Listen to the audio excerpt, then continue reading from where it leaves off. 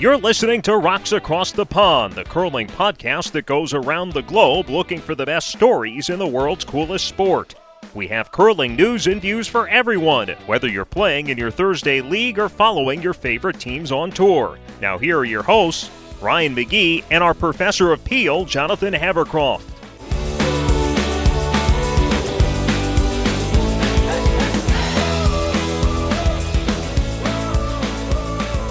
Hey everybody, welcome to Rocks Across the Pond. It's a curling podcast coming to you from Richmond, Virginia. My name is Ryan McGee, and on vacation is Jonathan Havercroft. He is taking a much-needed break somewhere in the countryside of England, far away from civilization and far away from the ability to record an intro. However, Jonathan will be joining us here in a second. He was able to join us for an interview that we are really excited to bring you. We are talking to the one and only from Twitter, TwineTime14, real name James Runge. We're really glad to bring him on. He's one of the more passionate curling fans that I know. You'll hear that passion come through many times during this interview, but he's got a good perspective on curling and what can be done to help grow this game, both at the top level and at the grassroots level, and to kind of help those two levels blend together. Whereas now, you're starting to see curling's middle class kind of get shut out. He's got some good ideas on how we can bring that together. One of the reasons we brought him on is he has very good perspective because he's been to just about every kind of curling event you can imagine. So he has very good ideas on what makes a curling event fun for people to go to. So that's kind of why we wanted to talk to him today. And we wound up touching on a ton of different issues. But the main thing was to come on and talk about these different events, what curling does well, what curling needs to work on to make itself a better live event, and kind of what ideas you can take from the slams, from WCF, from Curling Canada events, and what we can do to blend them together to make the perfect fan experience for live curling events, and then how those live curling events can be used to grow the sport. So without further ado, here is our interview with James Runge, aka Twitter's TwineTime14. All right, we are joined today by James Runge. You might know him as TwineTime14 on Twitter, or from his blog, which is twine-time.blogspot.ca, where he covers curling among kind of a wide variety of things on the Twitter machine. You're kind of all over the place, which is great because it's that way. It's not just, I prefer it not being just curling all the time. But yeah, thank you so much for joining us today. Oh, awesome. Thanks for having me. I'm excited. It's about time we get a few curling blogs and podcasts coming together and collaborating as one. So this is going to be exciting. I'm excited. Yeah, I think I've told you this before. Every time that we preview anything, you'll drop your preview, it seems like right after ours. And then I'm reading through it and I'm like, dang it, why didn't I think of that to say on our show? It's like every single time without fail. But well, if it helps, vice versa, then you guys go first. And I'm like, well, I'm going to take that. I'm not going to talk about this because someone else already did it. So I'm not going to reinvent the wheel here. I'll let them get the credit for that move and I'll come up with something new. So tell us kind of the origin story of Twine Time. And well, one, why is it called Twine Time?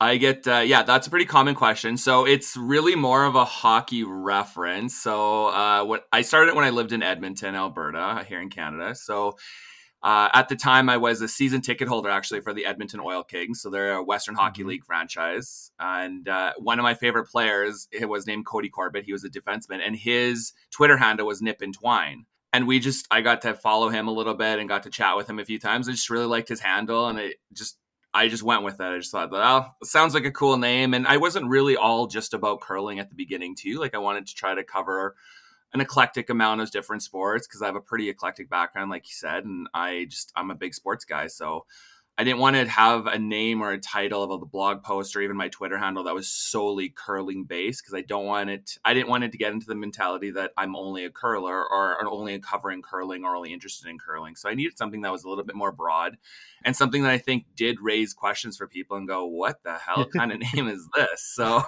it was just outside the box a little bit and just went with something, a little different. I just thought it was something different to try. So you mentioned being a season ticket holder for the Oil Kings there in Edmonton. Is that where you're from originally, or can you tell us, where you're from and what it was like growing up there?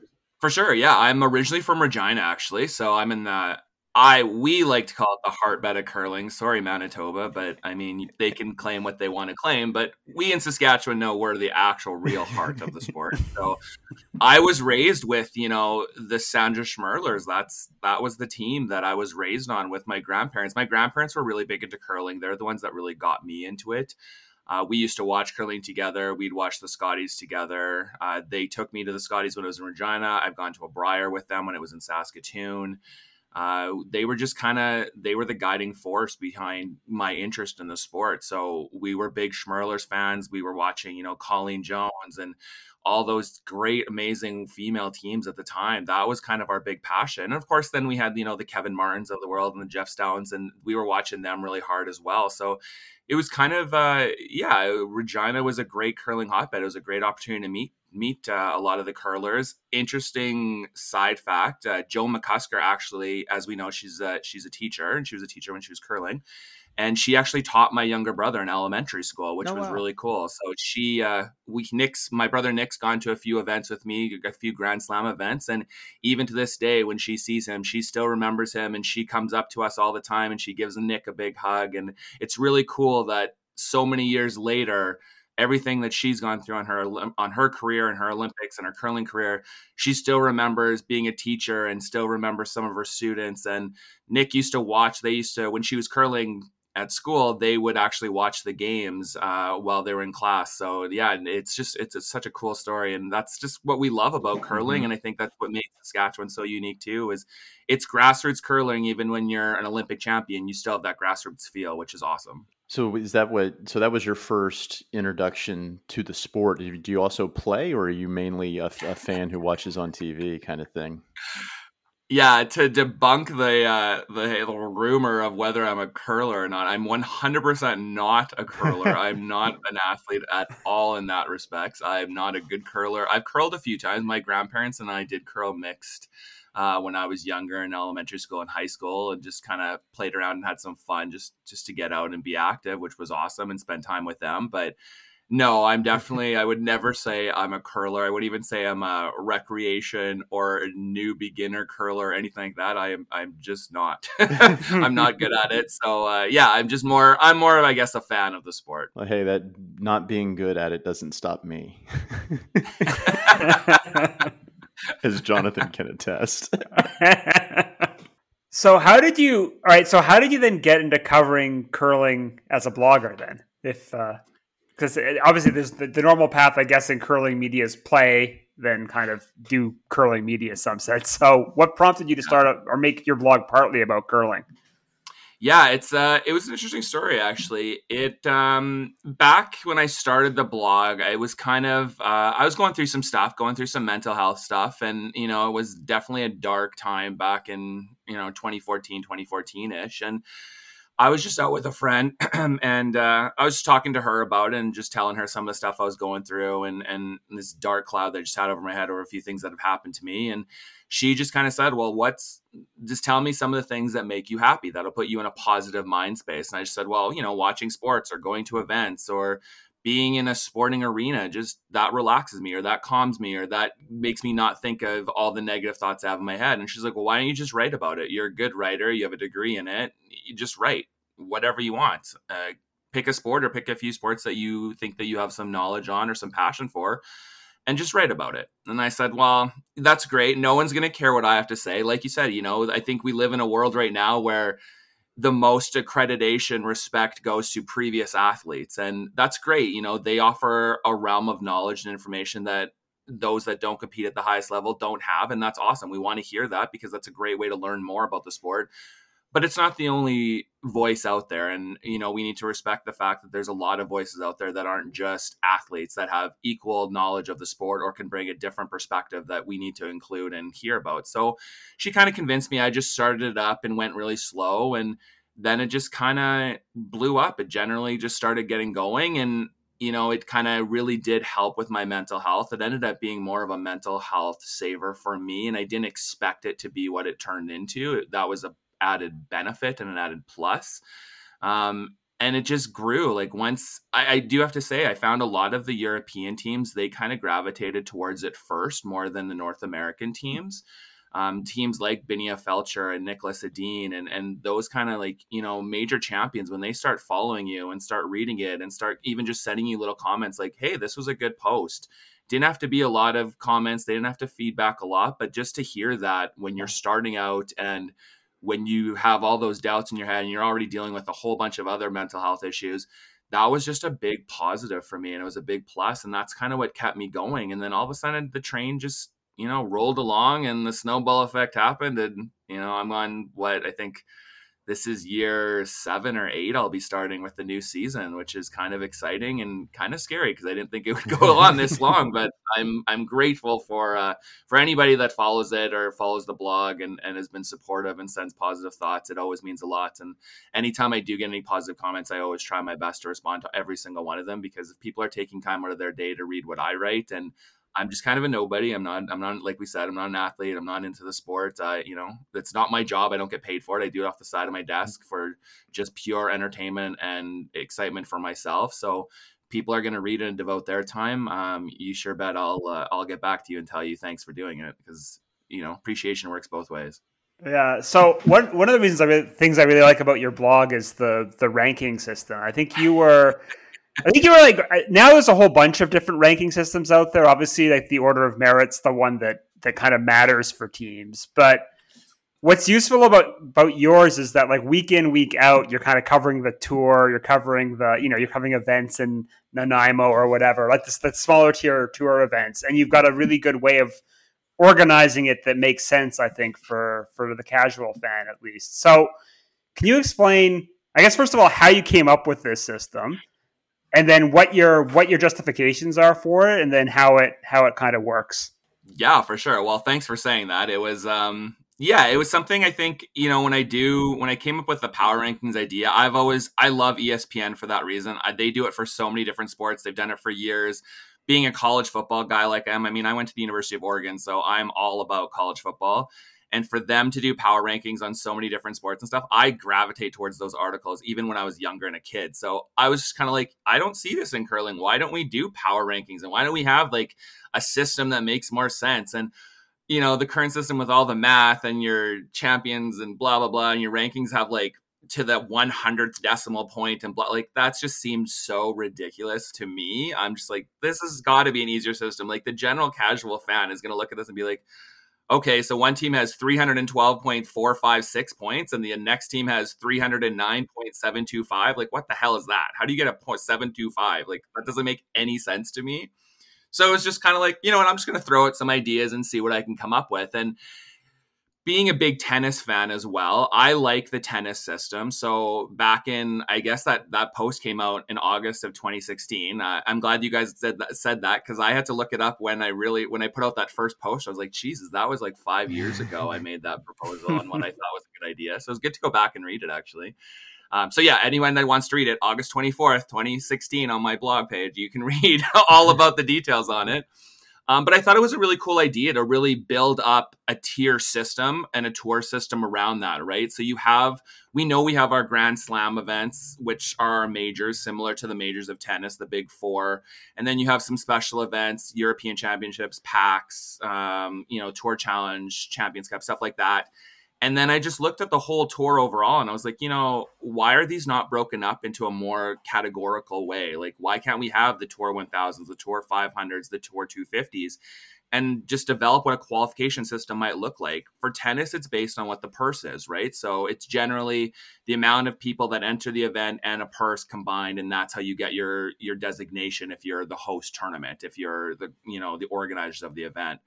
So I just thought that was really cool. The point system's easy. You enter a Tour 1000 event, you win it, you get 1,000 points. You come runner up, you get 500. You finish the semifinals, you get 250 or whatever. It could be whatever denomination numbers. I just had to put something there and just break it down that way. And I thought that was a really intelligent system that they have developed. Is there negatives to it? Of course. There's always going to be flaws with every system that's developed in sports with a ranking. Nothing will ever be perfect. So the point of argument saying, well, it's got this flaw, this flaw, this flaw.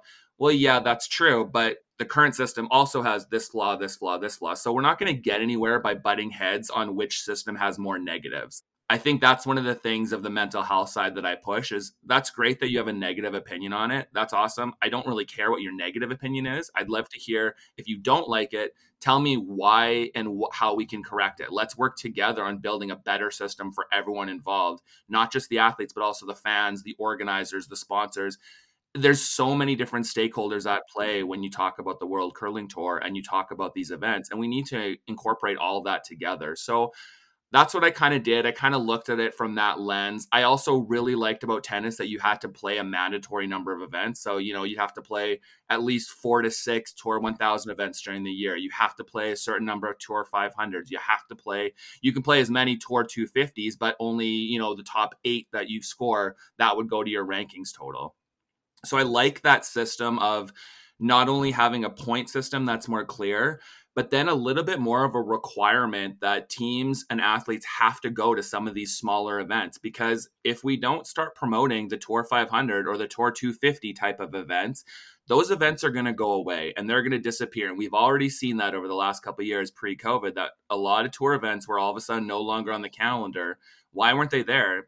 Because of money, teams weren't going to them.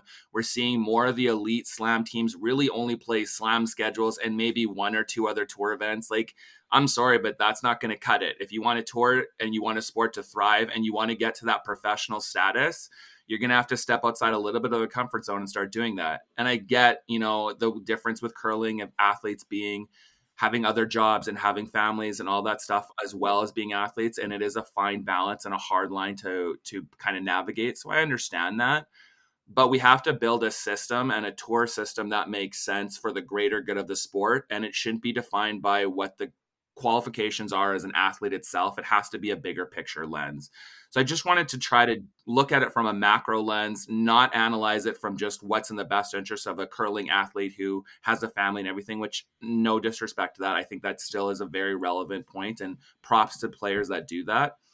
But sometimes we have to pull back a little bit and go, what makes the better use of the entire sport? And everyone else can adapt and change, I think, around a structure that makes sense if we're all on board with the same idea. So that was kind of the whole idea of it. I think it was great that the Junior Slam series in Ontario, they reached out to me pre-pandemic and they actually started using the same system, which was cool. It was great to see it actual in place, the same one that I developed. And we kind of had some good conversations. So I'm looking forward to seeing how they adapt it. They're going to make some changes to it, and I think that's great. And I'm excited to see how they use it and what it does for them. So it's really exciting. I'm excited to see that people are actually gravitating and understanding it a bit and have some comments on it, which is awesome. That's the whole point of this, is let's have a discussion. There's no right or wrong answer, I still feel. And I feel like there's room for all of our opinions inside the house. Just let's share them, but let's also do it in a respectful manner, because we're all here for the greater good, and that's to make the sport as best as it possibly can.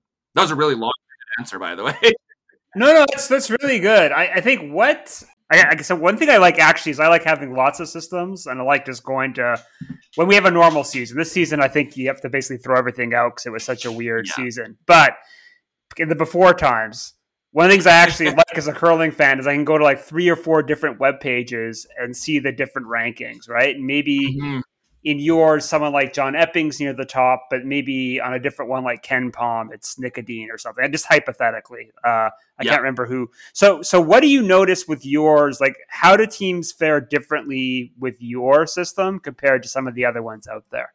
Yeah, for sure. I think, like you said, the top 5 to 10 teams in the world are pretty much the same. The top 10 doesn't see too much shakeup during the year, unless, the team disbands or players are added or whatever. And that's the only move down for a while because they lose some points, right, to bring in a new player and the 25% rule and everything like that for forming new teams. So overall, the top teams generally stay the same. Yeah, some of them move around, it might be, I look back at the 2019-2020 season, like you said, there's no point looking at last year because I didn't even cover it. And it was just kind of like, I'm not going to go into it. There's just not a lot to cover last year. And it was a weird year. So I didn't really go with that with my rankings. But back at 2019-2020, I had Jacobs and Hasselberg finished 1-2 for me. Those are also the same teams that finished 1-2 on the world rankings that year. They also topped the money list. So there was consistency there. But the top 5 kind of shaked up a little bit, right? Like where Gushue and Epping might have been 2-3 on mine. It was the other, they were flipped on the world rankings. Fujisawa for me finished 3rd on the world ranking. She finished 5th. So there was slight moving around, but overall in the grand scheme, when you look at the rankings, they're really there to kind of qualify for slams. Let's be real. Like what else do we use these rankings for in the grand scheme of the world? It doesn't really seem like we use them for much, really. So the big 5 to 10 doesn't really change a lot. Where I noticed it the most was the season before with Elena Kovaleva's team from Russia. That was the big one for me. That's when I really honestly started feeling like my ranking system did reveal a little bit of a gap in the current system, because her team played a lot of events. They played a lot of the smaller events, which would have been the Tour 250s to Tour 500s under my system. And they were winning. They were making the playoffs. They were qualifying for all those events. They won some tournaments. But the current system didn't really reward them for that. I thought they should have been a slam team throughout that entire year. They weren't. They didn't get to play slams at all because they didn't qualify for them. Well, why didn't they? Because the current system really screwed them. They should have been there. And now look at them now. Are they a slam team? Yeah, they are. Are they competing for slam titles? You bet they are. Are they winning, doing well at Euros?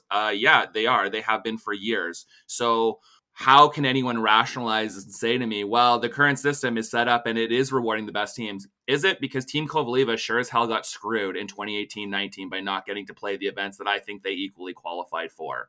So that's where I really started seeing it more. I saw the same with Matt Dunstone when he really built his new team. Same deal, right? They played a lot of the smaller events. They really were getting their feet wet as a new team, and they were doing really well. And they moved up the rankings too, but they didn't finish in the top 10 as well. And they were kind of my top, they finished 10th, 11th for me. And all of a sudden, for most of the year, they were a lot lower than that. They piled it on at the end of the year and entered a lot of events to gain those points to move up the rankings. They did a smart schedule. I think it was very strategic on their behalf. So props to them. But the system, the way that it's currently set up, made them play a lot more events back to back to back than I think they should have had to based on their results. If you do the tour system that I kind of looked at, I don't think they needed to play that much. They were doing really well. They were winning the events they needed to win. They could have been in the slams a lot earlier in that season than when they actually made it. So I think when you go outside the top 10 and you start looking at 11 to 15, 11 to 20, that's the slam cutoff, range of rankings. Now that's when you're seeing the big difference. And when you talk to those teams, what are they going to tell you? That's the big thing for them is, I'm in 14th to 16th. How do I stay or move up past 14th? The current system makes it very hard if you're 17th ranked to get into the top 10. I think my system allows a lot more movement from 11 to 20 and even, below 20 to the 30 range. You can do really well if you strategically plan your schedule out and you can move up the rankings faster. The thing that I like with tennis is we see that a lot. We see some top players or some mid-range players all of a sudden playing a lot of small tournaments back to back to back in South America, for instance, during clay court season or the US Open series to really up their rankings. So now they're a seed at the Grand Slam or they're pushing so they don't have to enter qualification at a slam. So I think that's what the system does. Is it allows the teams to be strategic ahead of the season. You can start planning out. So you can say, we're going to play these Tour 1000 events. We're going to play these Tour 500s. We're going to play these Tour 250s. If we do bad at some of the ones at the beginning of the year, we've left some gaps in our schedule where we know we can enter a few Tour 250s or Tour 500s to really get those ranking points back that we may have lost because we didn't do as well earlier in the year. Right now, you can't do that. It also helps the fans. We had this discussion with Jerry Gertz about the regional tours starting to go away, like you said. And yeah, if you, there has to be a carrot for some of these teams to play in those in those local tournaments. Like the Saskatchewan tour is pretty solid, but I don't think it really has an impact on if teams can qualify for slams. And like you said, if you, that's right. If you require teams to go to these Tour 250 events, it's going to strengthen the local tours and give some name players for the local fans to see. You know, for instance, when I was growing up in Oklahoma City, we actually had a women's tennis tour event. And every year there would be 2 or 3 name people who played in it because they had to play a certain number of Tour 250 events. So that was, and that's what got people out to the local event in OKC, even though it was small tournament, small purse. You know, you still had some star power that could get people in the gate. That's right. And I think that's a good point too, that, you know, I think people kind of miss when we talk about this. It's always about, you know, a little bit about the athletes and getting the rankings and moving up the system and blah, blah, blah. But also there's this whole grassroots level. Those smaller events, those are fun. If you've never gone to them, like you said, you know, going to a smaller tennis event, there's an ITF event that's held in Calgary every year. You know, I got to meet the Ymer brothers from Sweden who are now, you know, playing in Grand Slams and playing at the Olympics. Like these are guys that are like, you know, when I watched them play, they were 16, 18 years old and you watch them surfing, you're like, damn, these are great. And even some of the Canadian players like Frank Dancevic was here, getting to meet him. You get to meet those players at those smaller events. It's more of a unity. You get to feel more part of it. And it's really good for the host cities and the host committees and, you know, the host curling clubs. They need help, right? We want to get them some revenue. We want to get their memberships up. They can market that out. That's benefiting to them. Everyone kind of wins a little bit, and even the athletes, they get to win too because they get to meet fans, and, you know, that's cool. Why would you not want that as an athlete? That's an awesome story to get to do that. You're creating a change there. And all of a sudden you could meet one kid at one of those events. And all of a sudden that kid is going to look back and they're going to be a champion and go, you know what? I became a champion because I was at this event in my small town and saw so-and-so play. And that made a difference in my life. Those stories happen all the time. Just watch the Olympics on now. Every athlete has a story like that. Yeah, I think going back to the Kovaleva point, I think because I'm in Europe and I, you know, talk to some of the kind of tour teams here sometimes. And I think like the knock on the ranking system is you almost have to go to Canada to get enough points, right? That if you're, and I certainly know that, say, British curling, they'll send their podium potential teams for a good chunk of the season to, you know, the Kitchener-Waterloo event or those kinds of events to try and get, you know, what would be considered Ontario Curling Tour or Alberta Curling Tour level events to try to build up enough points to get their teams to qualify for the slams, right? Yeah. And the knock, I guess there's 2 knocks. I've heard from Canadians they don't really necessarily like all these foreign teams coming in and taking their spots, right? There's a bit of chatter about that from some high-profile curlers at one point. But there's also a knock-on effect in Europe where teams that used to play the local tour that were probably the big draws no longer can fit that into their schedule, and those events start dying out very quickly, right? So there's a bit of a danger with that system too, that perhaps the tennis tour style might help build up a bit more depth. Yeah, that's just it, right? You look at all those amazing events in Switzerland every year, their point totals are always going to be lower than a majority of the Canadian events just because the Canadian teams are more high profile and higher ranked, and the system rewards right now the more higher ranked teams you get in each year event, the higher ranking points you're going to get for winning, right?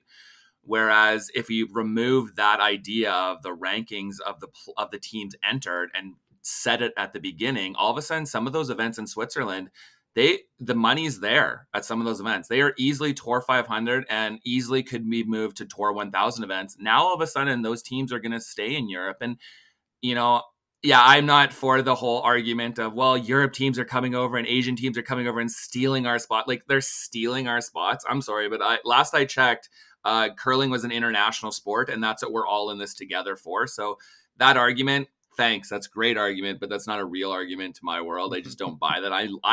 The thing I love about sport is I love an international sport. I love seeing teams from all over the world feel like they have a right to compete. If you can play, you can play. I've always believed that on so many different levels.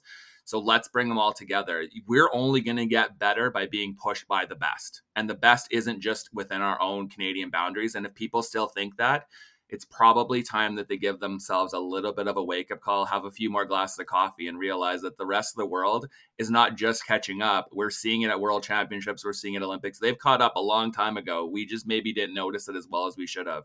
There are some damn good teams around this world, and I would want to see them at my events. If I'm hosting an event here in Calgary, you're damn right I want my European and my Asian teams there because they are some of the best in the world, and that's going to help me as an organizer. So I want those teams. They deserve to be there. They play well. But I think you're right. We need that system that rewards some of those events in Asia or in Europe, that let the teams stay where their home is. That's okay. We've been doing it in Canada for years. We have a very ethnocentric mentality here in North America that, well, we don't have to travel to Europe or Asia to get points. All of our points we can earn just within Canada. Hell, half the time we can qualify for a slam only playing events in Ontario. Well, how is that fair to the rest of the world? How's that fair to the rest of Canada sometimes? So you don't get to have your cake and eat it too with that argument, I find. And that's where I really have a struggle with the current tour, is I want to see the events in Asia and the events in Europe. And, let's get some events going in Australia. And let's, there's a whole plethora. The US needs to really expand on getting more events. They're starting to get more tour events, but they're Tour 250 events right now. That's great. But let's get more of them. And let's see if we can, over the years, bump them up. The US Open was a great example. That event easily should have been a Tour 500 moving into a Tour 1000, which easily should have been a slam over the years had it kept going the way that it was. So there's growth there that we can see in those events. And that as a governing body overall for the sport, we should all want that. That's a benefit to all of us. Does it make our athletes have to work harder and put on more stress and more potential to take some losses? Yeah, but too bad. It is what it is. You don't get a free pass to the World Championships in Canada. As we know, you have to go through the Brier and the Scotties.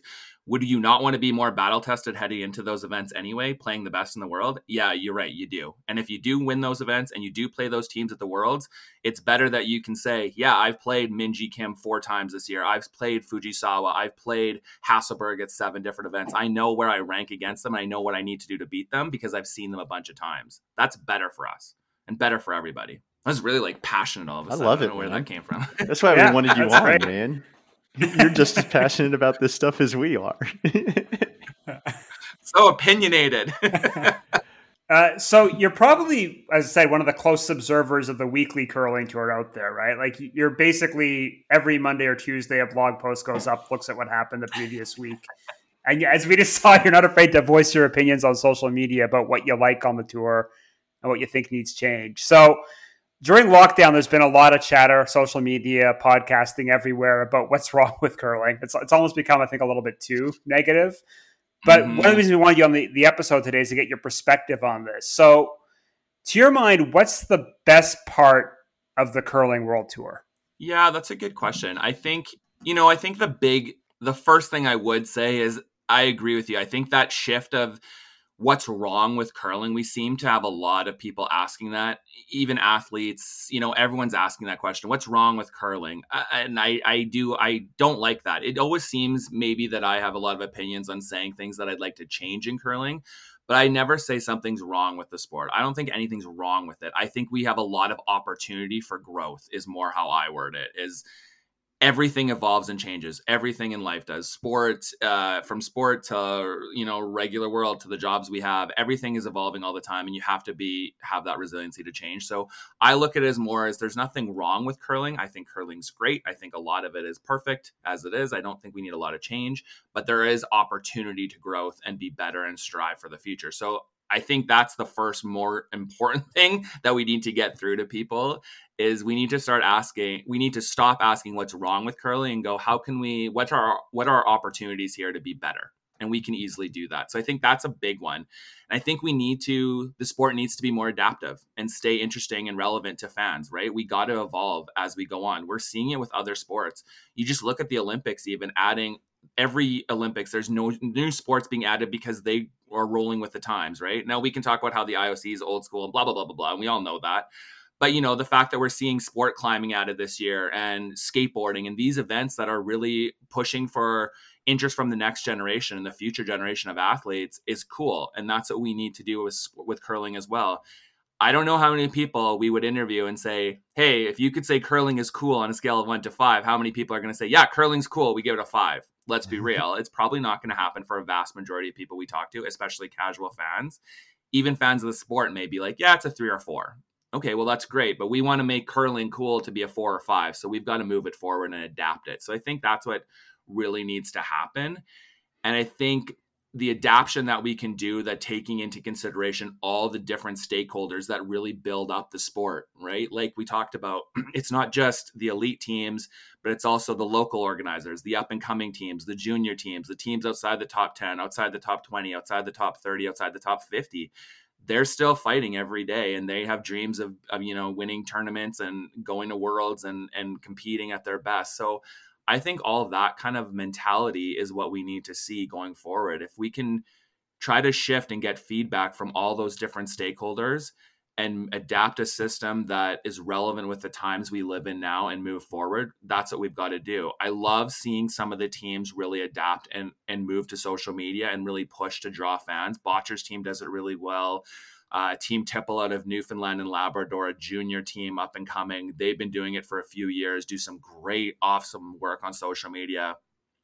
I think we need to see more of that. Teams need to embrace the platforms available to interact with fans and engage with them. That's going to help draw people to the sport, watching on TV or attending in person. So we need to see more of that happen.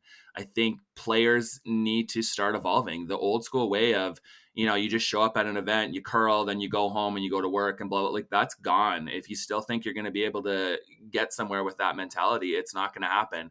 People aren't going to follow you. People aren't going to get into you. People aren't going to cheer for you. You could win every world championship, but if you're not doing something to be engaging and interacting with people, no one's going to care as much. And that's really disappointing. I think a lot of teams need to step up that game and get going on it. There's a huge advantage there.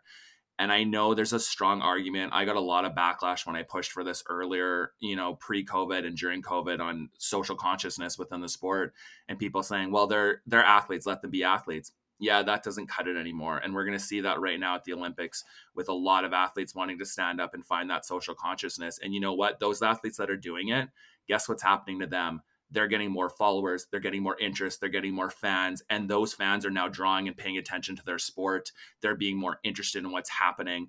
That's drawing it in. Not doing that is more detrimental than trying to do it. Not doing it is sending a message saying we don't care. That's what it looks like. Even if you do care, but you say nothing, saying nothing and standing on the sidelines of doing nothing is not cutting it in this world anymore. You got to have an opinion on things, and you got to get out there and be supportive of things that we stand for. So I think I would love to see more of that happen. It's a transition that's slowly been building, I think, over the last 2 years, but we got a lot of way to go in curling. We definitely are behind the eight ball on a lot of sports for that reason. I'd love to see that happen going forward. Yeah, the argument that sports aren't political is...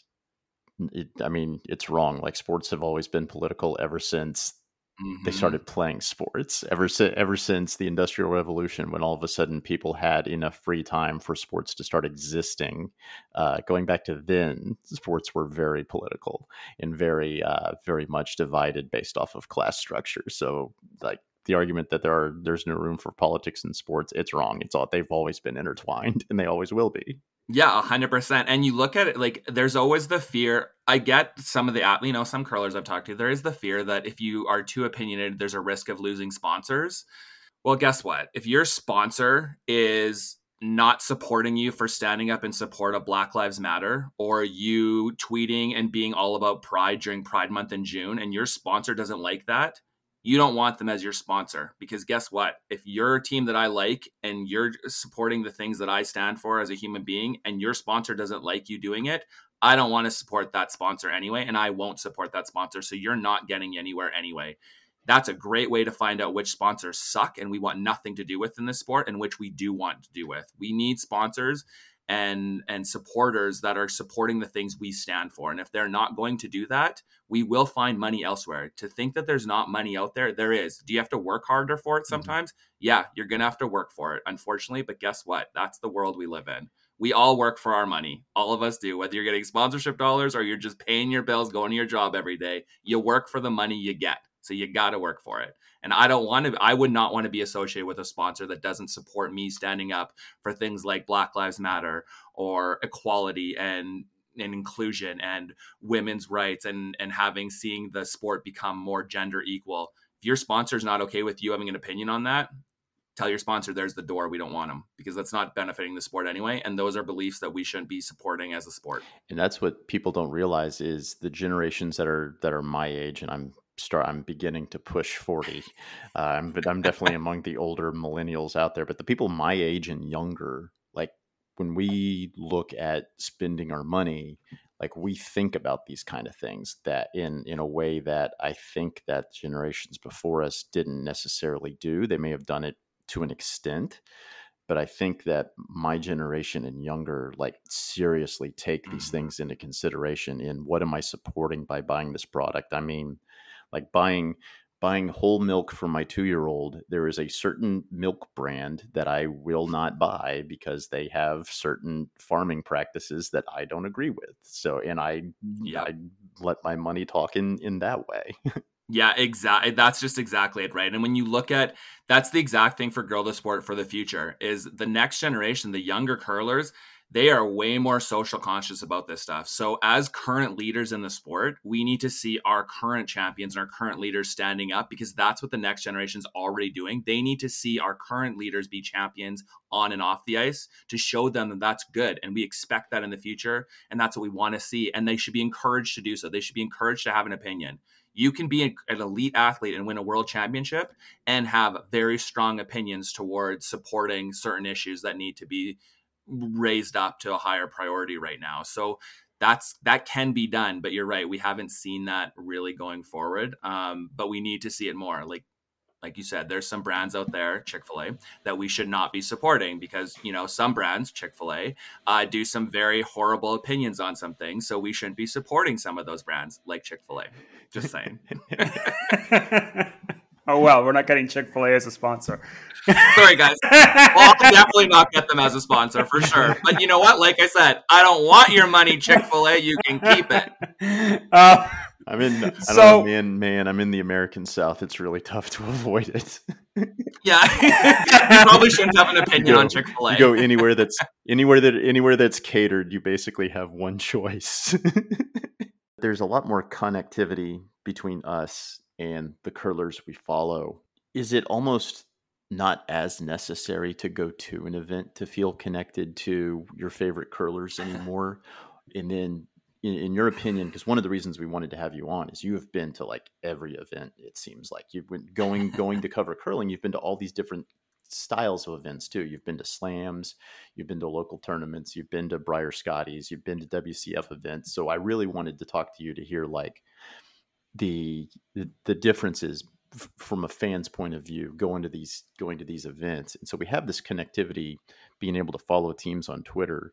Does that make it more or less important for fans to be able to connect in IRL at these events? Like what makes a good event for a fan? Is it seeing high quality competition on the ice, or is it the ability to, be able to literally touch these people that you usually only see on TV? Yeah, it's kind of a double-edged sword, right?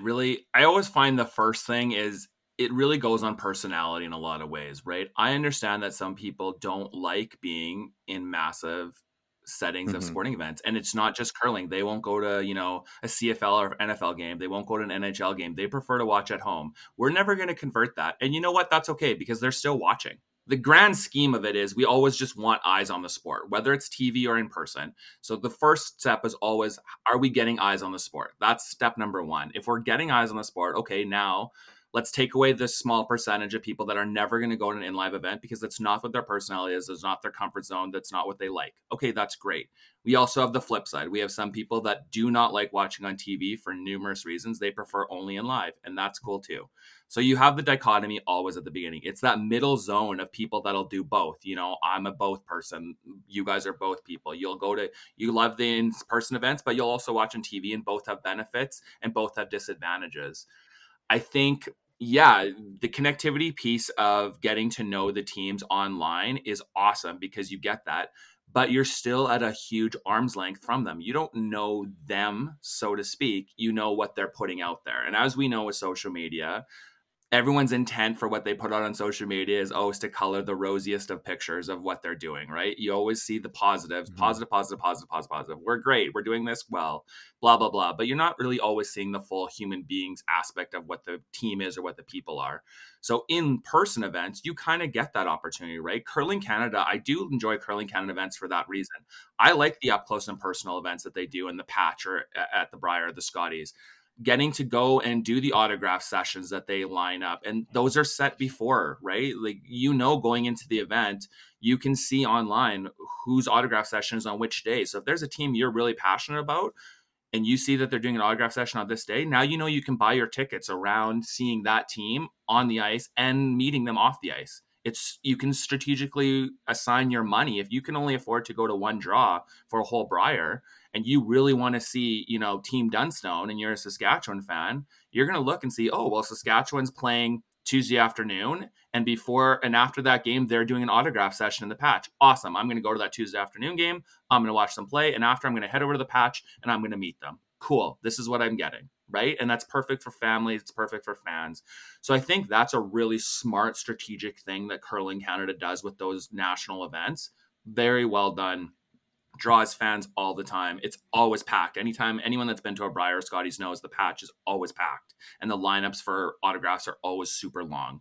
You sometimes, depending on the teams, you have to leave before the draw's over just to get in line, because obviously teams can only stay there for so much time, and you risk coming into that line late. You may not get the autograph because they got to bounce out because either they have a game or a practice to do later, which is respectable. Some of the teams stay for the whole time. I will say, I do have to give a pump to Brad Jacobs' team on this because they take a lot of flack on social media and in events. I've been to numerous events hearing people, kind of have not the most positive opinion of them. At the Briar, when I was there with my brother, he's in a wheelchair, so we move relatively slow through crowds. It's very painful sometimes. He doesn't have a high-speed wheelchair because with cerebral palsy and his disability, we can't put it at a high level of speed. So he has a relatively slow moving chair for that reason. And we were late. We just did not get there. When we got to get the autograph with his team, they were just getting up to leave. And I just said to them, like, hey, Brad and team, like, Nick was just coming to get your autograph. Sorry, we're just moving a little slow because we can't move through the crowds as fast as we would like to. They were awesome. They were like, yeah, not a problem. We're going to come over right now. We're going to sign his souvenir, magazine, and we're going to take a picture with him and everything. They were awesome. That was really cool. Did they have to do that? No, because they had a game right after. They had a game that night. So they didn't have to stay. They could have bounced out right away. They didn't have to even say hi to us. They did that because they saw that there's a fan that was trying to meet them, and they took time out of their day to do that. So you get that at Curling Canada events. That's really cool. On the flip side, what the Grand Slam, I think, does really well in person is the walk-ups. You get the walk-up music. Teams get to pick their music. Teams get to do those videos before the Slam season and at the Slam events. You don't get to see those if you're watching on TV. You don't get to. You get to see a little bit of the video sometimes when they show it, but you don't always get to see the full video. And when you're watching on TV, you always see, Joan and Mike maybe talking, and behind you see the teams in the lineup getting introduced and laughing. That's what they're laughing at. They're laughing at their videos and seeing each other's videos because they're freaking hilarious. It's a time to really see the character of the teams and the athletes because they can let loose at Slam events. They feel a little bit more relaxed. We see it in their playing, but in, engaging with the fans at the rink boards. Those videos are stunning. Getting to pick some fun, cool songs to walk up with. It has that MLB feel to walk up to bat, right? Grand Slams do that really well. You only get that in person. You don't get that on TV. So you almost feel like you get to know the characters a little bit more, and you're part of this like fun little atmosphere. So it's more of a party atmosphere than anything. And I think on the World Curling Federation side, what they do really well is they not only set up the event for what's happening on the ice, but they try to create an atmosphere. It feels more like a party. It feels more like you're attending something that you want to be there for. It's, the light shows and the music pumping and everything going hard. And they just really put a lot of effort into it. And, when I was at the European Championships in Estonia, just seeing the light show on the ice and what they were doing before the draws started and even before the teams came out, and people were getting excited, and you're kind of like, yeah, like there's a light show and there's all this different lights coming on the ice and there's music and it's just this ambiance of environment that you want to be part of. And you just get pumped up and you're excited for the draw. It was smart ideas and smart marketing from all three of them in different ways. You put those together and combine all of those into one. Now you've got a breakout major event that people are going to want to attend. You need to create that FOMO experience, right? That fear of missing out is going to get people in the stands. You want people to be on social media posting and taking pictures and posting videos of the pre of the event and during the event and after the event and after the draw. And that's going to create that FOMO. That's what social media is. Social media creates a FOMO environment. Everyone wants and has that fear of missing out. You create that FOMO at your event. All of a sudden now people that maybe didn't even know they wanted to attend the event are going to come and attend the event because they want to be part of something fun and cool and interesting and exciting. That's what gets people at the events. So you need that across the board. And all three do it in one way or another really well, but you combine them all and there's your breakout awesome event. You're like me, you're a live sports junkie because you're a college football guy just like I am. You've been to also like a bunch of other events like the Australian Open. So how does live curling compare to some of these events like the Australian Open in terms of being fan friendly? Yeah, for sure. Oh my gosh, the Australian Open was like one of the highlights. It was a bucket list item for me. I've always wanted to attend a Grand Slam tennis event. So being in Melbourne for the first couple days of that event was awesome. Getting to see Roger Federer play tennis on center court in Australia is like that's sick. It was one of the greatest experiences. So yeah, there's a lot of cool things about different events and different sports. I think what curling is unique on is that interaction engagement with the athletes and the fans. You don't always get that. I will say at the Australian Open, what I did not realize until I was there is that you could, after the games, you could just walk up to the fence and get things signed. You don't see that on TV. You see it on the major, like the grandstands and the bigger venues. You get to see some autographs at the event after signing the balls or whatever. Like I have one of those oversized Australian Open tennis balls. It is covered in signatures. You go to those grander stand venues and you can sometimes get lucky. But if you go to court 7 and court 12 and court 15 after the match, you can go right up there and they will sign. Like Tamia Basinki from Switzerland, her and I had a great conversation because she was dating a Canadian hockey player at the time. We had a great conversation about what she wanted to do because she'd never been to Canada. Daniel Nestor, I got to walk the grandstand with him after a doubles match. We just walked and talked about the 2000 Sydney Olympics and him winning gold medal. Like we walked for a long time, just him and I walking and talking. I didn't expect that. So there is a little bit of that, but I think with other sports, you have to seek it out and know where to find that. Curling, you can get it. The athletes are really good. All of our athletes in the sport, I have yet to really meet a team or an athlete that's really been closed off completely from interacting with fans. I don't see it. We don't see it at live events. If there's signatures to be done, they'll stay and they'll sign them, right? Even I think what I don't like is like teams like Team Homan getting a lot of negative press for, especially back in the day, not as much now, but before when they were really, pounding out and just destroying everybody. Everyone's like, oh, they're so serious. They never smile. They're not doing anything. Yeah, well, if you were at the live events watching them win and you saw them always staying and signing for every little kid that waited for their signature, it did not matter. There were still other games on or they had media to do or whatever. They did not do it until they got through every single autograph that was requested of them from those kids standing at the boards. They do not just leave after we've signed 10. Okay, we're going to go. Sorry for the other 15 of you that are waiting. That's not how it works. And I think you don't see that unless you're at an event live. Another advantage of being at a live event, not only do you get the signatures, but you get to see the teams doing this. And maybe it'll change your negative opinion you have on some of these teams. Because if you have a negative opinion on the team, I'm going to take a wild guess and say you've never seen them in person and never talked to them, because that's a big difference. And so I think you kind of have to park some of that on the board. Now, to say like all the teams are great, I'm not going to say that because I have a few teams that despise me with a passion and hate my blog and have made it very clear that they don't like me. So those teams maybe I don't like as much. But even those teams are still great with fans. I even see them at events and I'm still going to give them props even if they hate me. They still do an awesome job of fan interaction. And that's what sets our sport uniquely apart from a lot of other sports, is our athletes and this sport promotes fan interaction and fan engagement. And I think that's one of the things our sport is actually lacking in marketing itself, is saying that that's what this sport makes our sport so unique. We don't talk about it. We talk about it in the sport because we know it. and fans talk about it, and we talk about it in closed circuits, but we don't market it and publicly go hard on saying that that's what makes our sport unique. We should be selling. That's a big selling point. If you want people to follow the sport, love the athletes, and want to attend in person, why are we not promoting that? This is an advantage there, is that you get that uniqueness factor. And I think, seeing a little bit more now on social media. I think Danielle Inglis with Curling Canada does an amazing job at events. I've been fortunate enough to sit next to her on the media bench at a few Curling Canada events now. She is undoubtedly one of the hardest working women I've ever seen at an event in my life. She is all over the place. She does so much. Every time there's some good shot, she's running out to get it. She's meeting fans. She's taking pictures so that she can post it on social media.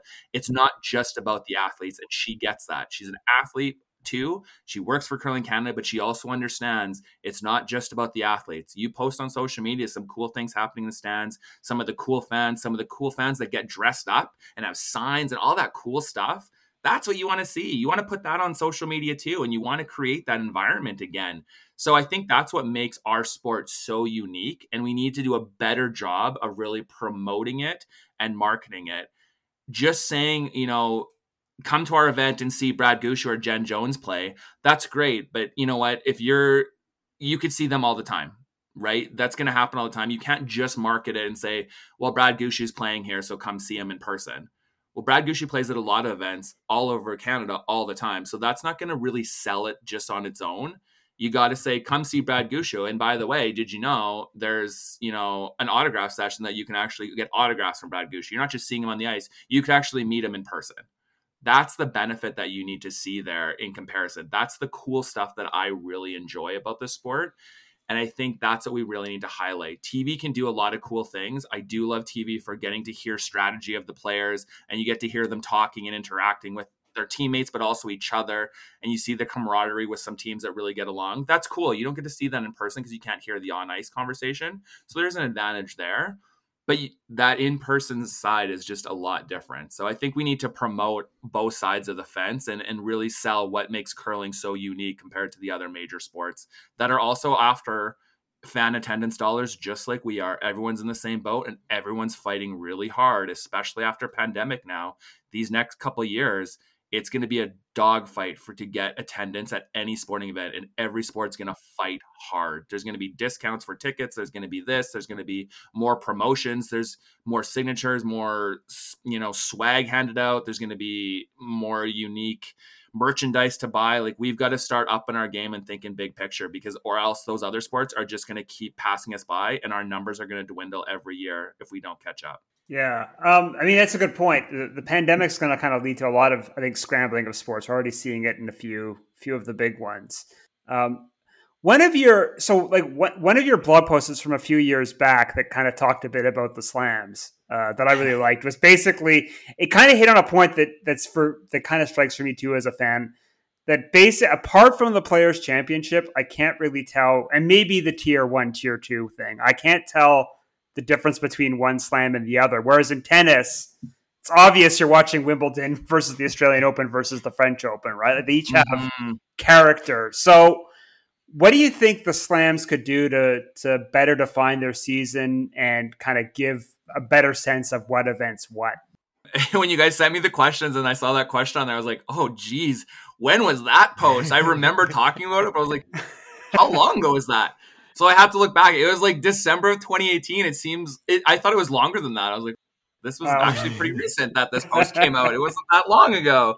It was really cool. But yeah, so the thing that I really liked about, what I liked about my own post, which sounds horribly elitist and disgusting. So people now not follow and listen to the rest of this interview because I made that statement, because that's disgusting. But what I really thought was interesting is exactly that. I think Grand Slam does a horrible job of marketing. I love Grand Slam. They've always been really good to me. There's been slam events, the Tour Challenge in Regina. They even gave a media pass to my brother to come with me. They do some awesome work. I love a lot of what they do. Their marketing of these events themselves, it definitely needs to be stepped up into a unique way. It's exactly that. The slams are not, I don't like that they market the slams as a total package of events. As well, here's our 7 events and here's where they're all located during the year and blah, blah, blah. And tickets are available now. Go to our website. Like, that's just not cutting it. Like, that's kind of boring, and I don't like it. Like, I want to see. I think the slams are so unique in their own ways. We see it with just the color of the rings, right? Every slam event has a different color of ring. That's right there. That is like your marketing gold starting point right there. You've already done it. You've already marketed the events by the color of the ring. So why are you not building on that and making that the standard now going forward, how you market each event?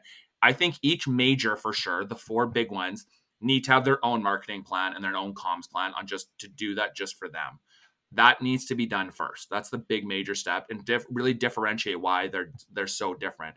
From the color of the rings to the format's obviously different for the Canadian Open. It's a triple knockout. The other slams are group play, right? So the Canadian Open, you have red rings, a Canadian Open called Canada in it, and you do a triple knockout. Your event, Canadian Open alone, should have its own, like, the marketing package is done. Like, I don't know why no one's done that. And maybe this is just the PR degree that I have from the University of Oregon, go Ducks, that I can just see it, and it just like gravitates to me, and I get so excited, but then I never see it every year on that unique PR marketing scheme for that slam. And I'm just like, this is a big miss. Like, let's go. There's so many cool things you could do with this. So I think that's the first step that needs to be done. The other thing that I think needs to happen is I would like to see a regional breakdown of the slams. I don't like that they're just, they're here, there. We don't know where they're going to be, what province they're going to be in every year. Like, there's just not consistency there. So yeah, the Players' Championship is always going to be in Toronto. It doesn't always have to be. I'd love to see the Players' Championship be every second year in Toronto, and every other second year be somewhere else in Ontario. There's some cool venues in Ontario that could be awesome. And we have already learned, I think curling, I would hope, has learned now that putting it in massive venues is obviously not going to work. We're not going to sell out massive venues, and it doesn't look good on TV. So why are we going to big events? Let's go to some of those WHL or OHL or QMJHL stadiums that are a little bit smaller venues, but become a more intimate environment, especially for the slams, because that's what the benefit of the slams is. It's an intimate environment, like we already talked about. That's what's there. Let's promote that. And I think going to those venues makes more sense. So having a regional approach where the Canadian Open is maybe always in Saskatchewan, Manitoba, we have the Masters maybe always in Alberta, BC. We can have what's the other one? The National can always be in Atlantic, Canada, or Quebec. Like, let's rotate through, but at least have it be consistent, that now when you're developing a marketing strategy for each slam, now it's also a marketing regional strategy where you're getting to really promote the Canadian Open as a prairie championship, and the Masters is a Pacific, BC, Alberta. It's going to be in those 2 provinces every year, one of them, and that's a benefit. And I think the flip side of it from a fan perspective is not all fans are going to travel to all these slams. Some do, and that's great. But in the grand scheme of it, no, that's not going to happen for the average fan. So when fans don't really know where events are going to be every year, that makes it really hard. You can announce at the end of the Grand Slam season where the next season's going to be, but even then, that's not really helping fans for planning out what their schedule is going to be for an upcoming season. And you got to also watch when the Scotties and Brier are, because that's where people are going to go first. They're going to go to Scotties and Briers because that's what they want if they're in Canada. So let's space out where these slam events are and really market them from a regional event perspective, but also then let's market what's unique about each of the events themselves.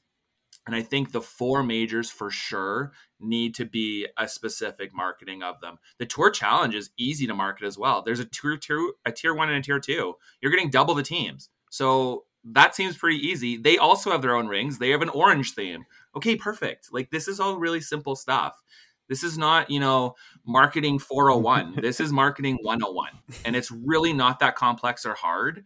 I get maybe they just don't have the staff or the devotion of the time to do that. So I understand that. But you know what? Like, figure it out, because you're going to pay back. That money you invest in a smart marketing scheme will come back to you tenfold in the grand scheme of it. We know it. What do you think college football does so damn well? They market teams and out of stadiums and out of everything possible every cent that they can dry out of you, college football will find a way to do it. Autzen Stadium is the third loudest stadium in the U.S. and only holds 56,000 people. The other stadiums hold 101, 115, 111, and we're louder than all of them. So what does Autzen do? That's their marketing strategy. We're the loudest stadium. It never rains in Autzen. Boom, you're done. And that attracts fans from around the country, even non-Duck fans, come to Autzen just to be participating in hearing what that is like. That's what we need to do. We can do that with this sport, and we can do that with those slams and make it very successful. Yeah, I actually think they made a big mistake with the Champions Cup, because I think maybe this is me just being an old curmudgeon, but the Players' Championship was like always the end of the season, and it's like it's the best team on tour. It's the Players' Championship, not the World Championship. It had this thing. Then now we're going to add another thing, and it's the Champions Champion. Yeah. And I actually wonder a really easy fix is take that and make it the first event of the next season, where it's like, okay, the opening event, you have to have won something big the year before. That's what they do with golf to qualify. And that's your first event.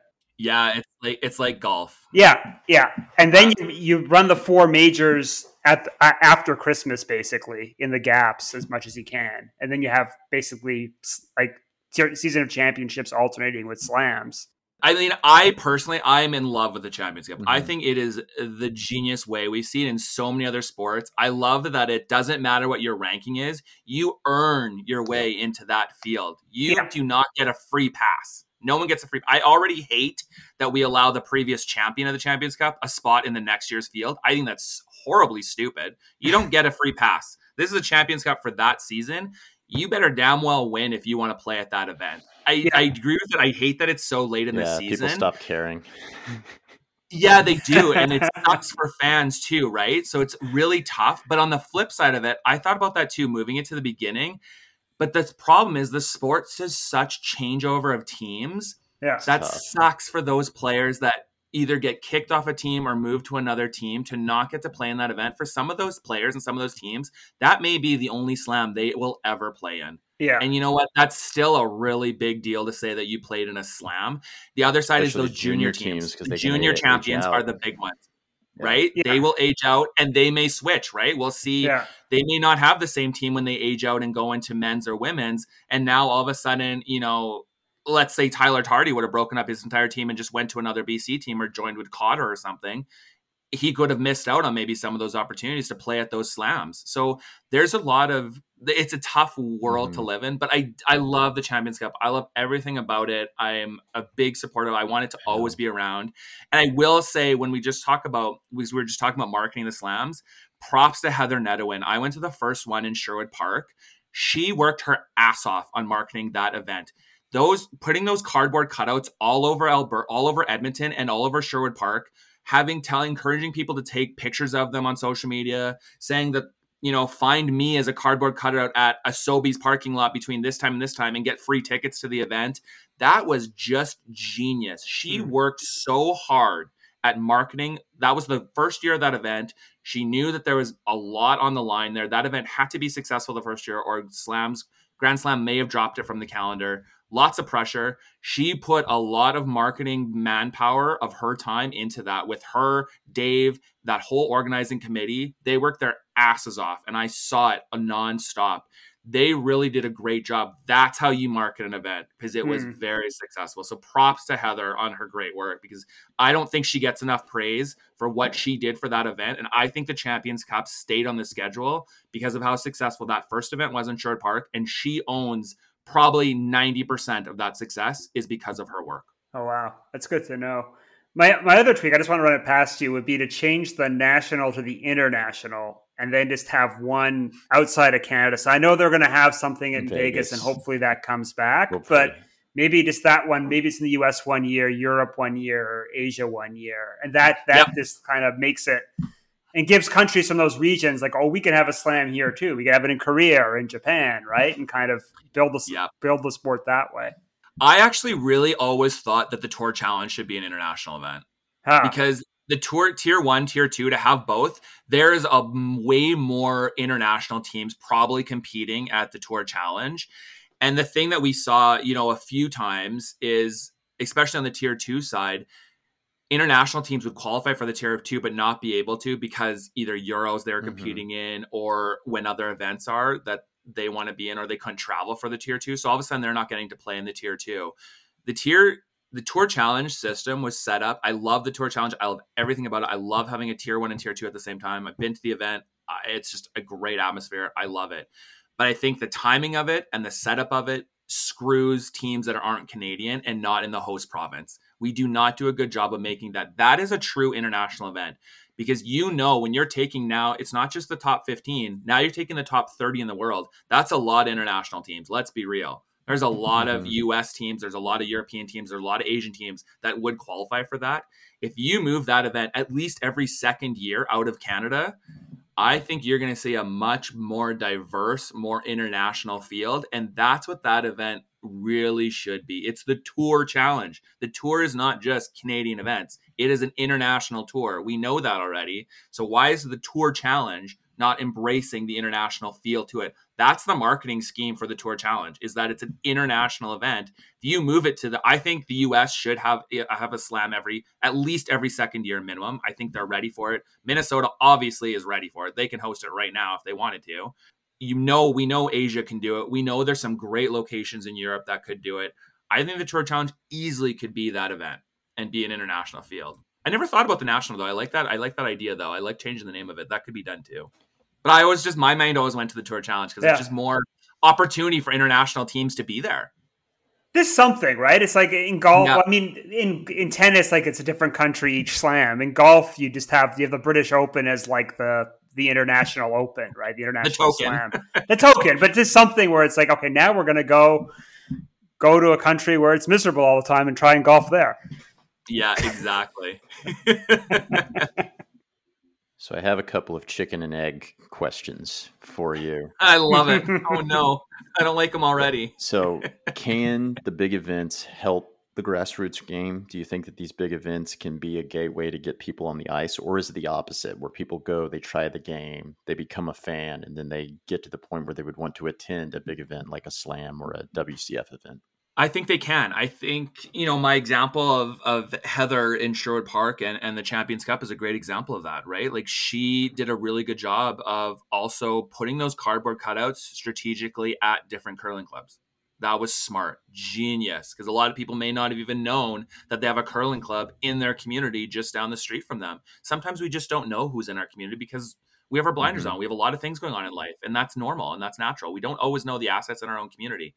So I thought that was really smart. I think if you effectively do smart marketing at those events and you incorporate not just the fact that you're hosting a big event, but work with the local curling clubs, have them on site, have them be there to talk about the programs that they offer and the leagues they do and the Learn to Curls and blah, blah, blah, like all of that good stuff that the curling clubs are doing. Why are the slams or the bigger events that are in the same cities not asking them to be part of the system? I've been to enough Briars and Scotties. Yeah, there's a lot of tables of sponsors on the side that you can visit and get some free swag and blah, blah. But they're not from curling clubs. They're from sponsors that are paying to be there. Why are we not like Grand Slam of Curling or Curling Canada? Why are we not, when we're in those cities, going, hey, we're going to give 3 tables somewhere in this venue to the local curling club. If you want to be there, you can be there. You can sell memberships. We're going to allow it. You can talk about the programs you offer. You can do signups for your future programs, talk about Learn to Curl. Why would you not do that? That's going to promote them on the same time. The grassroots wins, the bigger game wins, and vice versa. They need each other. If one of those goes away, the other one's not going to survive. The U.S. actually did a great job of this at the 2017 trials in Omaha. Was they allowed one Axarben Curling Club, which was very close to very close to the rink that they used for the trials. They ran a bonspiel like during the same time, and a buddy of Jonathan and I's was actually on the team that wound up winning it. And then on top of that, they let the curling club run Learn to Curls during the trials. So they did a great job of doing that. On the ice, right? Then they put it on the event ice or not? Yeah, so you got to go Learn to Curl on the national championship ice, right? Which is like, you don't get to go learn how to golf on Augusta, like greens, right? But just imagine that. Like, how cool is that, right? And that's going to draw you. All of a sudden, even if you're new to the sport and it's your first event attending, you're going to be like, oh, and here's, I'm really into this sport. I loved seeing this draw, and there's a curling club here, and I didn't even know, and I'm going to sign up right now to be part of a curling club, or even just get on a distribution list to find out about upcoming leagues, like just something to be there. That cross promotion is huge. That's awesome that they did that. I think we need to see more of that across the board. Everyone needs to do that better. And then the other chicken and egg question I have for you, and it is not lost on me that it is three white dudes about to discuss this, but we've talked about making curling more diverse and inclusive for the last year and a half now, for curlers at the club level. But what can be done to make the in-person events more inclusive and make the audiences more diverse? And is it a chicken and egg proposition where if we build it at the grassroots level and the competitors on the ice start looking more like their community, that then the crowds in the stands will look more like the community? Or do we get the crowds to be more diverse? We get them that allows them to get into curling clubs, and then we see the competitors on the ice start to look more like their community. Yeah, this is really tough. I mean, I deal with this all the time. My regular job is working with not-for-profit organizations and social recreation groups. So talking about membership development this is like every day I'm in conversations with these groups. Everyone's going through this. It's not just sport and it's not just curling, right? So I think first step is we have to acknowledge that everyone's doing this. Everyone's trying to figure out and work their way around how to make their organization more diverse and more inclusive, and how you showcase that and how you can really do that. There's a lot of ways to do it. What I always find is the first step is to know your demographics. It's step number one. It seems so easy in people's heads. I don't know why it's so difficult for people to do that, but wherever your curling club is, know your demographics of the community around you. What's the demographics? Those are easy to find. Like here in Calgary, for instance, you can go on calgary.ca. You can type in the community live in. You type in, my community is called Signal Hill or Sage Hill. I could type in Sage Hill community profile. There it is. All the stats are there, from the census numbers for the civic census, for the Stats Canada census. It's all there. I know the complete demographics of my community. So if I'm a business or an organization or a sport group working in that community, or my building and facilities housed in that community, I would think my first step should be to look at my demographics and know. And if my community is a diverse community, if it's got maybe a lot of new Canadians in it, figure out what my language is. You can get all that from Stats Canada. We record what languages are commonly spoken in the community. It breaks it down to the top 5 in each community. Figuring that out, getting my posters and my marketing, make sure they're available and not just English. This is like 101. On easy things to do. This is not hard work, people. This is really simple stuff that we do not do in curling very well. We need to expand.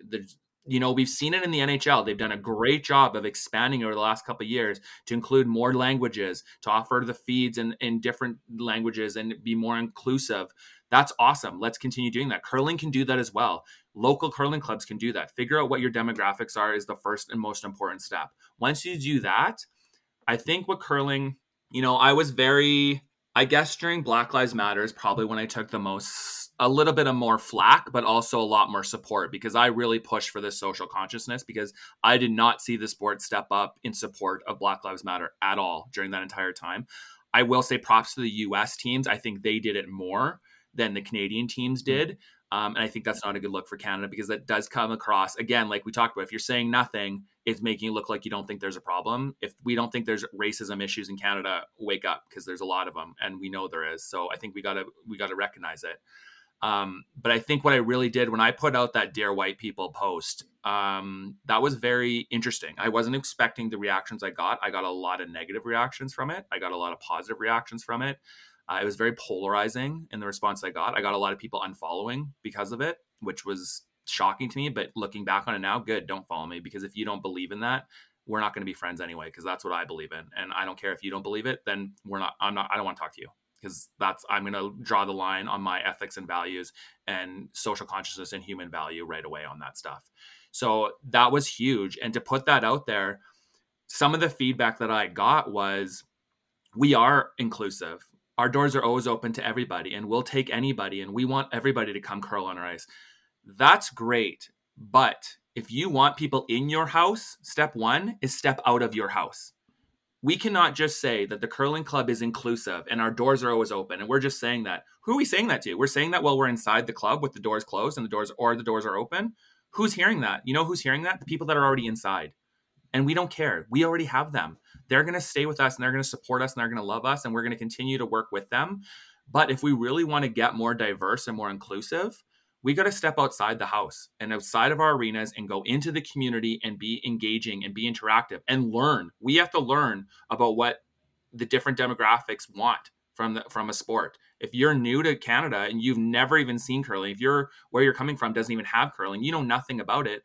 It doesn't matter how inclusive we say we are and how welcoming we are. They don't even know about us. And even if they hear about us, they're going to be like, no, that sounds scary. I don't know what to do. I don't want to make a fool of myself, or maybe I don't have the resources. I'd have to buy equipment. Like, how does this work? Like, that's confusing. And people, it's a natural human reaction. We're not going to put ourselves out of our comfort zone if we feel like we're going to be potentially made fun of for it. Or I'm going to go try curling and I'm going to suck and I'm going to fall on my ass and everyone's going to laugh at me. Well, I'm not going to do that then, because I'm not going to put myself in a world where I feel like people are going to make fun of me because I don't know what I'm doing. We've got to step outside the doors there. And we do not do that. Even the curlers and the athletes that reached out to me and sent me some DMs and talked about it, this was a discussion I had with them. Like, look, I'm not saying that your curling clubs and the sport itself is closed off from being inclusive and diverse. I don't think that. I think we want to be diverse and inclusive. We are not doing the actions to support the words, though. We're not doing anything to showcase that. We're not going out of our comfort zone as a sport to try to be that. When you look at NHL players, NBA players, MLB players, what are they doing to show that diversity and that inclusion? They're volunteering. They're getting in the community. The teams are at events. The teams are, at pride parades, for instance, to show that inclusivity. Greg Smith and John Epping are not token voices for that community. We should not be just saying, oh, well, there's John and Greg pumping up how the sport's very LGBTQ friendly. That's great that they are good representation of that, and representation matters. They are not the only representation that this sport should feel. We should not feel, well, we have two players that come out and, they talk about inclusivity, so we're doing a good job there. No, we're not. Those are two players out of how many people curl in the world. And we think that's okay. That is not okay. Nor is it should be their job to feel that it's their requirement to be inclusivity and them to be the faces of the LGBTQ community. That is not fair to them either. So I think there's a lot of work that this sport needs to do on getting that. The actions have to go over the words. And the first thing I did with a lot of people that reached out to me, whether they were against me or for me, I said, well, go to your local curling club that you're a member of and go look at your board members. Yep. And you tell me what you see. Because I'm going to take a wild guess. I don't even have to look. I don't care to look at all the curling clubs. I don't need to. I already know the answer. 90% of them are going to be older white men. Let's be real about it. Step one, let's get more inclusive. Step two is let's designate a board position for a youth member every time. That should always be there. The youth voice needs to be just as equal around that board table. So at least, minimum, have one board position at every curling club be designated to a youth curler. Things like that matter. That's what we need to see more of. And we're not going to do that just sitting back and telling people we're a very diverse and inclusive sport. And we can put out as many commercials as we want, showing diverse faces. That's great. But come on, that is not enough. And if we think that's enough and we're doing our due diligence of showing social consciousness and equality, guess what? We're failing because people are not buying it anymore. People are not okay. And to say that you're diverse and inclusive all the time and to just say that that's what it is, especially, and you're right, coming from three white dudes talking about this is not well. Like, I get that doesn't always look the best. But to say that the sport is diverse and inclusive, well, if you're a member of a BIPOC or LGBTQ and you've experienced a negative reaction at a curling club, when you say that the sport is diverse and inclusive and someone has had a negative experience, you are telling them that they do not matter. We've got to learn not only how to be diverse, how to be inclusive, but I think we might want to go back, take a step back and look up the book on how to be an ally. Look at the work that Curtis Gabriel is doing with the NHL. Mm-hmm. He's done a great job over the past couple of years on truly showing how to be a cis heterosexual male in a very toxic masculinity sport at sometimes, and to be an ally for an LGBTQ community, and then stepping up and being an ally for the BIPOC community. There's a lot of work that can be done there. We need to learn what allyship looks like, what it defines as, and how we can really show that we're doing that on a regular basis. The sport is not doing that. And from the lens that I bring to it and what my thoughts on that are is, until we understand that, I will never, ever agree that this sport is truly diverse and being inclusive until I see those actions. We can spout off as many words as we want, but if the actions don't match them, then they're just words, and words won't get us very far. Yeah, it's about getting outside of your comfort zone. It's about, being willing to lose friends over it, being willing to call out a friend or a loved one when they say something that just isn't cool and isn't going to help the overall cause, not just of your curling club, but honestly of humanity in general. Like that's the mentality you have to have. And, you talked about other sports being willing to go outside of their comfort zone. The NBA for years was going to Africa with players like Serge Ibaka. Because going back to Oklahoma City, Serge took a group from the NBA to Africa for years. And then what happened a couple weeks ago? Nigeria beat Team USA. And even as an American, I was like, you know what? Good for those guys. Yep, that's right. It's huge. And it's, there's a lot of ways to do it, right? Like I don't also think that, we don't have to, it's not a negative thing either. I don't want it to seem like my passion for this or my feelings on this is dumping on the sport and the athletes and the teams and the players and the fans and everybody that invests so much time and interest in the sport. That's not what it's about. It's about just opening those eyes and saying it. And to call out somebody for those actions, you can still do that in a tactful, respectful way. We don't know what our biases are sometimes. We all have unconscious biases that we don't understand, or we just were not raised to maybe see some of that stuff. It's not that we're racist or homophobic or that let's not, jump the boat. There's definitely a lot of people that are racist and homophobic in this world, and I don't want them at my curling club, and I sure as hell would not want them at my curling events. Let's just be real. But to have the conversation with people, it's creating the environment to have those discussions in a safe environment and not feeling like people should feel the comfort level to ask that. Simple things like we've seen over the last year or two with pronoun usage, right? We're seeing that expand out in the world and people are using different pronouns now, and having that comfort level of just asking someone, hey, what are your pronouns, right? That could be something that the three of us could have easily had a discussion before we went live and just saying, hey, just wanting to check what your pronouns are. I would be like, I'm he, him, his. You guys would assume, maybe say the same. And we'd be like, okay, great. But the assumptions we're already making about each other right away, just because we may look like three white cis males, that's an assumption we're making that we also go by he, him, his. Yeah. We don't know that because we're not asking. And we don't have the comfort level like the next generation, like we talked about, the upcoming generation, my god kids, they're all for it. They get it. They get it way more. My goddaughter's 14 and she understands. She asks people what their pronouns are. Like it's just regular conversation. It's like asking what your name is. Our generation doesn't do that well. No, it blows the mind of our generation. Yeah, right? Like we're just so ingrained in genders too. It's male, female, and it's him or his and blah, blah, like, right? Like that's just, him, her. And there's just the world's evolved so much on a lot of these topics, not just the LGBT community, but Black Lives Matter and racism. And there's a lot of things happening in the world. And I think curling needs to move with it. We need to slide down the ice with those issues and have opinions on them. And, let's adapt and change even just the respectful arena policies that all of our curling clubs have. Maybe it's time that we review all those. And if your club doesn't have a respectful policy, maybe as a curler, you should be going to your board and being like, where's our respectful curling policy? We should all be signing it when we join a league. That is standard protocol for a lot of things now when you join. So if your club doesn't have that policy, I'd go to them and be like, hey, you don't have to be a dick about it. You can just say, what'd be cool? I think we should have a respectful use policy here. So we are showing that inclusive. That's an action that supports the words we're saying. Because now a club can be like, we have a respectful policy here. This is how we show that we are inclusive to everybody here. Because if someone does say something horrible, we will punt them out of this league.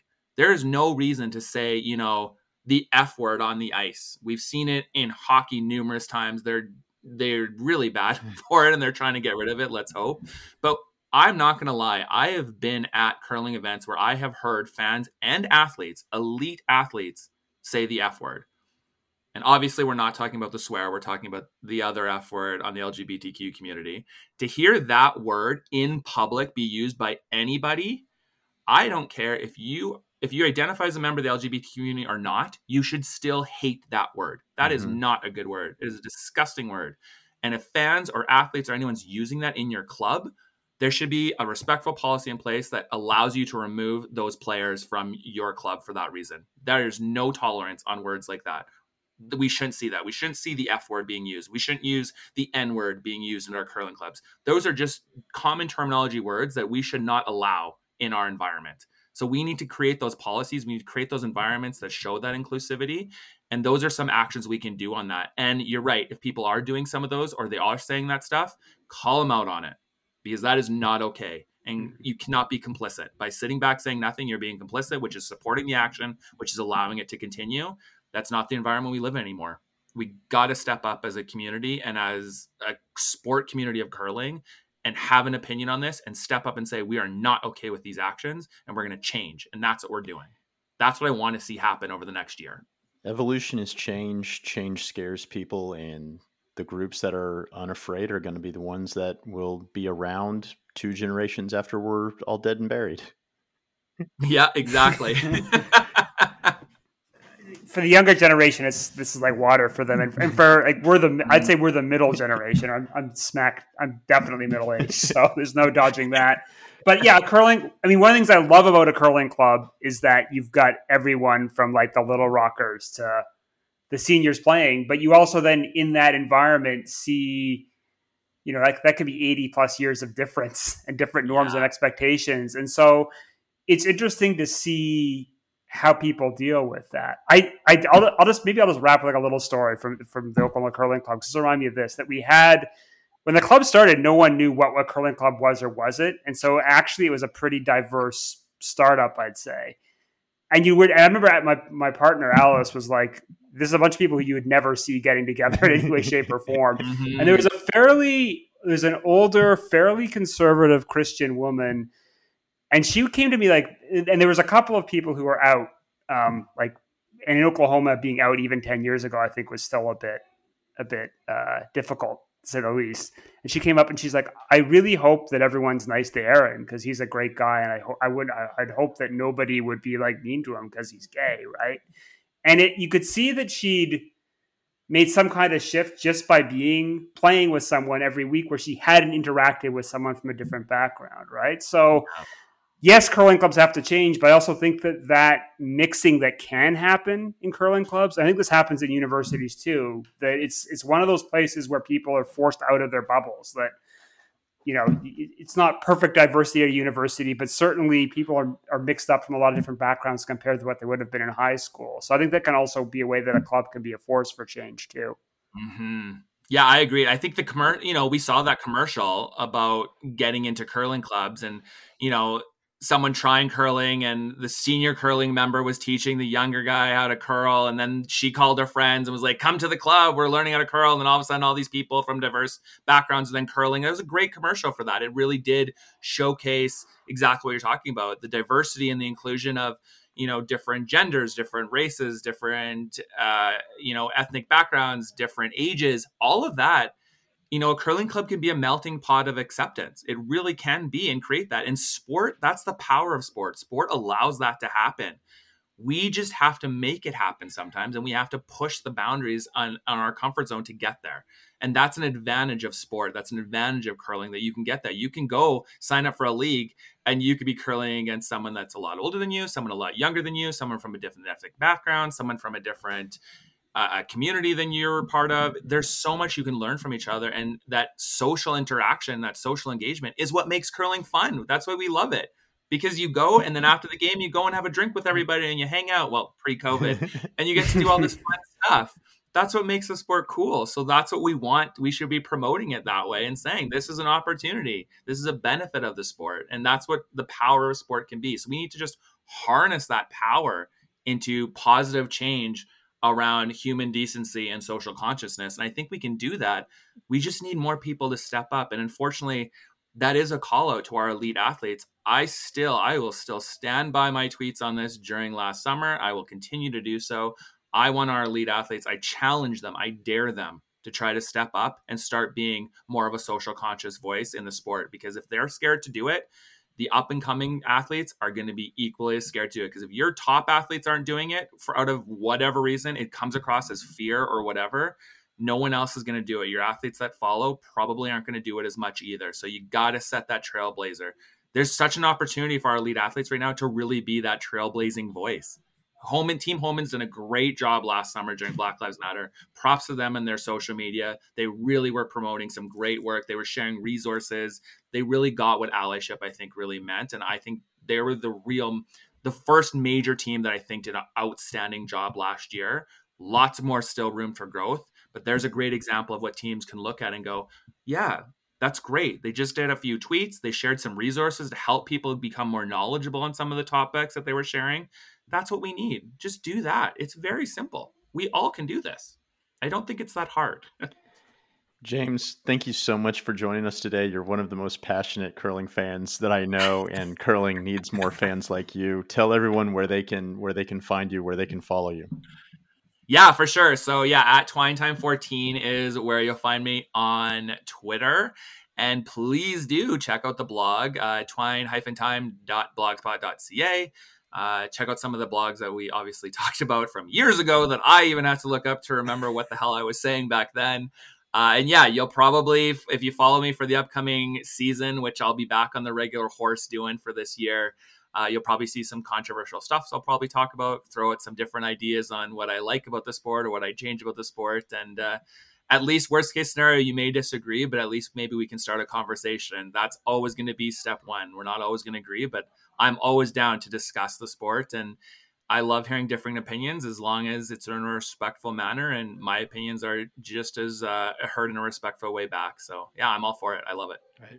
We'll have to do this again, if anything, just to exchange Autzen Stadium stories. I was at one of the more infamous games in Autzen Stadium history. So, oh, really? Which one was that? That's supposed to be the OU one. I was at the 06 Oklahoma game.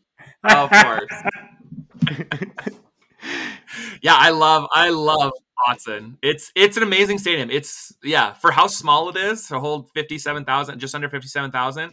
But you've been there. It is loud. I will say I have been to louder stadiums. I've been to LSU and I've been to Texas A&M, and their peak is probably louder than Autzen, but I've never been to a place that just consistently play to play was as loud as Autzen did.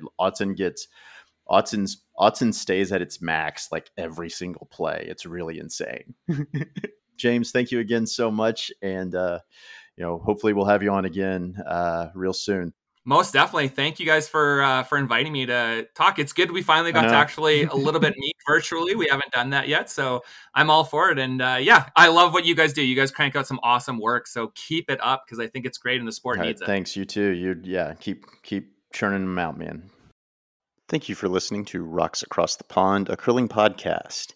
If you enjoyed this show, we ask you to please leave a review or tell a friend about us.